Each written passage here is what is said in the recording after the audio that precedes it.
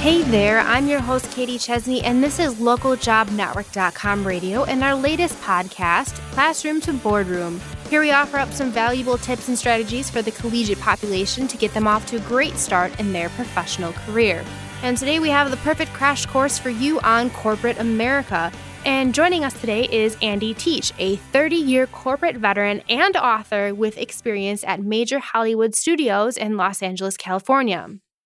So just to kick us off today, could you share with our listeners what your background is and how you came to write your book, From Graduation to Corporation, The Practical Guide to Climbing the Corporate Ladder One Rung at a Time? Yes, and that's quite a long title, isn't it? It is. So right after college, I worked for a couple of advertising agencies in New York City as a media planner. And I found out, it was interesting work, but it's not something I want to do for a long time. So I moved to Los Angeles, and I actually thought that everyone left their offices at 3 p.m. to go to the beach every day.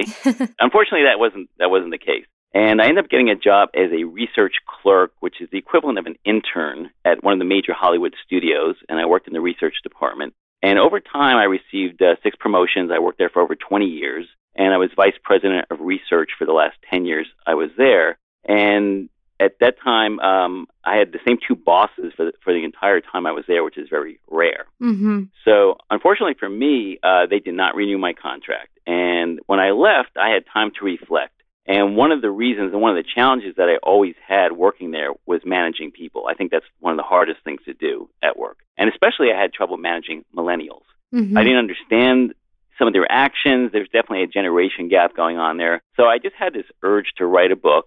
And I really wanted to make it easier, based on my experience, to help millennials make the transition from college to career. Now, when you were starting out in your career, what were some of the mistakes that you made that maybe you wish you would have, looking back on it, wish that someone would have told you about, like, hey, don't do this. This is not going to go well for you. Right. Well, the big mistake I made, and this was in my very first job out of college, is I did not network properly. So basically, I worked at a top 10 advertising agency, as I mentioned, in New York. And when I was a media planner, that was more on the business side, but I really wanted to be a copywriter, which is more on the creative side. And all I had to do was walk down the hall and ask the copywriters who worked there for advice, but I was pretty much just too shy to do that. Mm-hmm. And I think as a result of that, a great opportunity was lost. So never think that networking is finished once you get the job. That's just the beginning. The more people you talk to at your job, I think the more beneficial it's going to be for you. Now, in terms of, what I wish people had told me when I first got started, just simply that it takes time to make that transition from college to career. I think you really have to be patient when you're looking for your dream job. So for me personally, it took me 3 years to find out what I didn't want to do before I found out what I did want to do. And I think if you spend the time and do the research before taking on a job, you'll definitely increase your chances of finding your ideal job much faster. Now, that kind of segues into what I want to talk about next, which are some things that you should just do as a recent college grad with your first job secured, just to ensure that you're getting started on the right foot. And some of these are fairly obvious, like get a good night's sleep, eat your breakfast, do your homework, so you know what you're getting yourself into on your first day, and, don't be late. So what else would you add to these common pieces of advice for someone in their first corporate job on their first day? I think one of the most important things is to have a great attitude. So if you show enthusiasm and you show your supervisor that this isn't just a job for you, but it's a career, that's going to go over really well with them. That's definitely going to help you in your career. I think another thing is it's critical to always go above and beyond what is expected of you and what's asked of you. I think that roughly 90% of employees do what's expected of them. They do their jobs, and that's great. But there's the other 10% who initiate things, and they do things that are not asked of them. Those are the people who rise to the top. I would also say try to respect the people you work with, mm-hmm. even if you don't like them, because you have to work with them. So you always want to try to give them the benefit of the doubt. First days aside, there's a lot of things that you just don't learn in college that will really help you survive and flourish in the corporate world. And namely, one of the things that come to mind, and it's never a fun thing to do, but it's giving your boss bad news. So when should you do this? When shouldn't you do this? And do you have any tips for handling this to make sure it goes well? Yeah, usually if you're giving your boss bad news, it usually means you're complaining about someone, you're taking vacation during a busy time, you're missing a deadline, or maybe you're quitting. Mm-hmm. And none of these your boss wants to hear, unfortunately. Right. So one thing I would say is don't do it first thing in the morning. I would have people come in first thing in the morning. I mean, I haven't even put my coat up on the door, haven't had my, my vanilla latte yet, and they're already giving me the bad news. So at least give your boss time to settle in. That's one thing I would say. Another thing I would say is, walk in there and just say, oh, do you have a couple minutes where I can speak to you? And maybe they're willing to do it on the spot if they have the time, but if not, at least you can set up an appointment with them. And sometimes the end of the day might be the best. The boss might be a little more relaxed. They finished their deadlines and they're about to go home. And, I just think there's a little less stress maybe at the end of the day than first thing in the morning. And that's perhaps the best time. But I would say also, any kind of bad news, don't wait. If something comes up, just to speak to them right away and get it over with. So this kind of seems to come back to just having a healthy level of respect for the individuals that you work for. And of course, you're going to respect your boss, even if you're maybe not the biggest fan of them, because they are your boss. Yeah, and I have 2 rules regarding the boss. The first rule is develop a very strong work relationship with your boss. Rule number 2 is to follow rule number 1. That's how important that relationship is. Because like you said, even if you don't like them, they control your destiny, and you really need to listen to what they say. And you may not agree with it a lot of the times, but you need to go along with it most of the time. And if you do object to things, you do it in a professional way. Right. They are so key in your career advancement. You do all you can, find out about them. What is it that makes them tick? What do they like? And just talk to them, like a normal person. Don't make it always about work. It could be other things as well. Maybe they're interested in real estate or stock market or what's going on in the news or whatever, or the latest book. But, find a way to get a connection with them. That's important. So that brings me to my next question, and that's about socializing in the workplace, and more specifically, work parties when you're in a more relaxed area where there might be some alcohol. Right. Do you have any advice for navigating these? Maybe, what kind of drink limit you should set for yourself, especially when you're fresh out of college?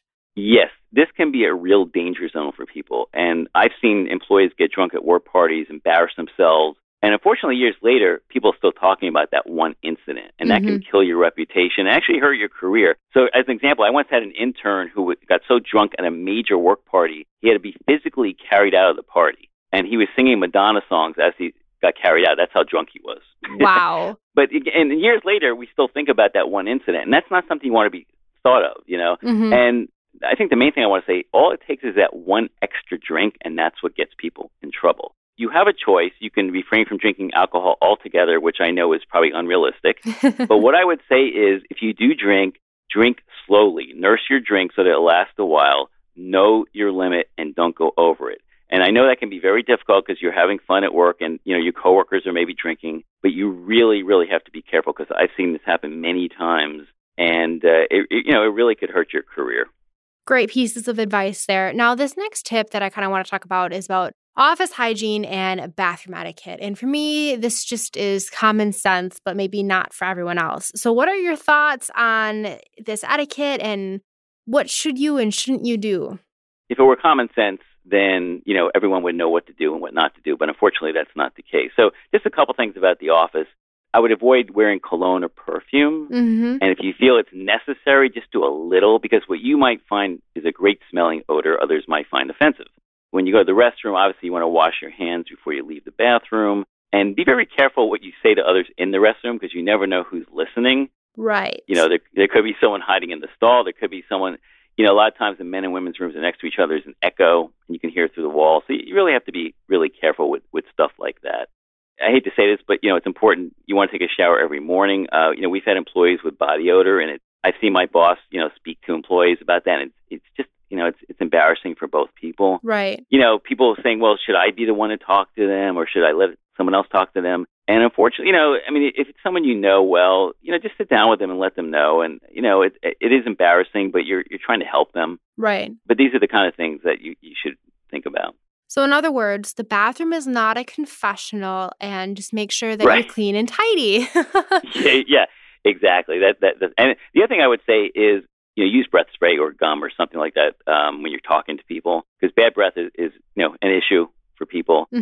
Give them their space, their personal space. Don't walk up right to them. And another thing I would say about in the office is, be very careful with your cell phone calls. Don't talk loudly in the office where people can overhear your conversations. Find a nice quiet place to talk because no one likes to be forced to overhear people's conversations. Right. And one last quick thing about the office. What are your thoughts about a kind of a messy workspace? I know some of the creative types are kind of stereotypically messy, whereas on the flip side, some of the more analytical individuals are more clean and tidy. So is it really frowned upon to be messy, or do people just not care as long as your output is good? Well, that's the thing. I think there's a correlation there. A messy workspace gives the impression that you're unorganized. And I've seen people who, for whatever reason, they're very slow in getting things done, and they're the people with a messy desk. Mm-hmm. So it really helps you when your desk is clean. It's not only psychological, but when someone's calling you on the phone, they need information quickly, you need to get to it quickly. And if you have a messy desk, that's not going to happen. So what I would say is take time, maybe once a day or at least once a week, go through your physical files as well as your computer files. Delete what you don't need. Organize everything else into physical folders or computer folders. I think you'll just feel better about your work when you do that. Great pieces of advice there, but we are up against the clock today, and I do want to give you a moment here at the end to share any final pieces of advice with our listeners and kind of a quick crash course to corporate America. Yeah, well, in my book, I have what I call corporate commandments, and I have 73 of them. And I'm just going to quickly go through 5 of them, which I think are important. The first one is always think about your work reputation. So people are always judging you based on how you look, how you talk, how you write, those type of things. So whatever you do, always think about that. That should be foremost in your mind. Secondly, learn from your mistakes and from the mistakes of others. You're definitely going to make mistakes at work. Mm-hmm. And the key is not to make the same mistake twice. And definitely be an observer. Look at other people. When they get in trouble for stuff, why did they get in trouble? Make sure you don't get in trouble for the same thing. Number 3, attention to detail is everything. These are the people who are the most successful, I believe, at work, that they focus on every detail. They don't let anything get past them. And that includes no typos in any kind of reports or emails. You really have to be careful about that because, again, this gets back to your work reputation. Number 4, remember that your job is to make the boss's job easier. So we kind of forget, once we start working, we have a lot of stress going on, we have our own projects, and we kind of forget, our boss hired us to help them. Mm-hmm. So always think in your head, what is it I can do to make their job easier? And believe me, they will appreciate that, and that's going to help you in the long run. And the last thing, number 5, I would say, is do whatever it takes to get the job done. So this is where you go above and beyond. If you needed to stay late, you stay late without any reservations, that type of thing. You're part of a team, and you all have an objective, and it's just best to do, whatever is necessary to get that job done, and that's going to help everybody. Well, there you have it. With those final pieces of advice, we will wrap up today's episode of Classroom to Boardroom. I just want to thank Andy for joining us and sharing his advice. We do appreciate it, so thank you very much. All right, thanks, Katie. Now, to find more employment-related shows, head over to ljnradio.com. If you have any comments, questions, or suggestions for future shows, please send our team an email at lgjnradio@localjobnetwork.com. And once again, I'm your host, Katie Chesney with LJN Radio, and I wish you the best of luck with your career.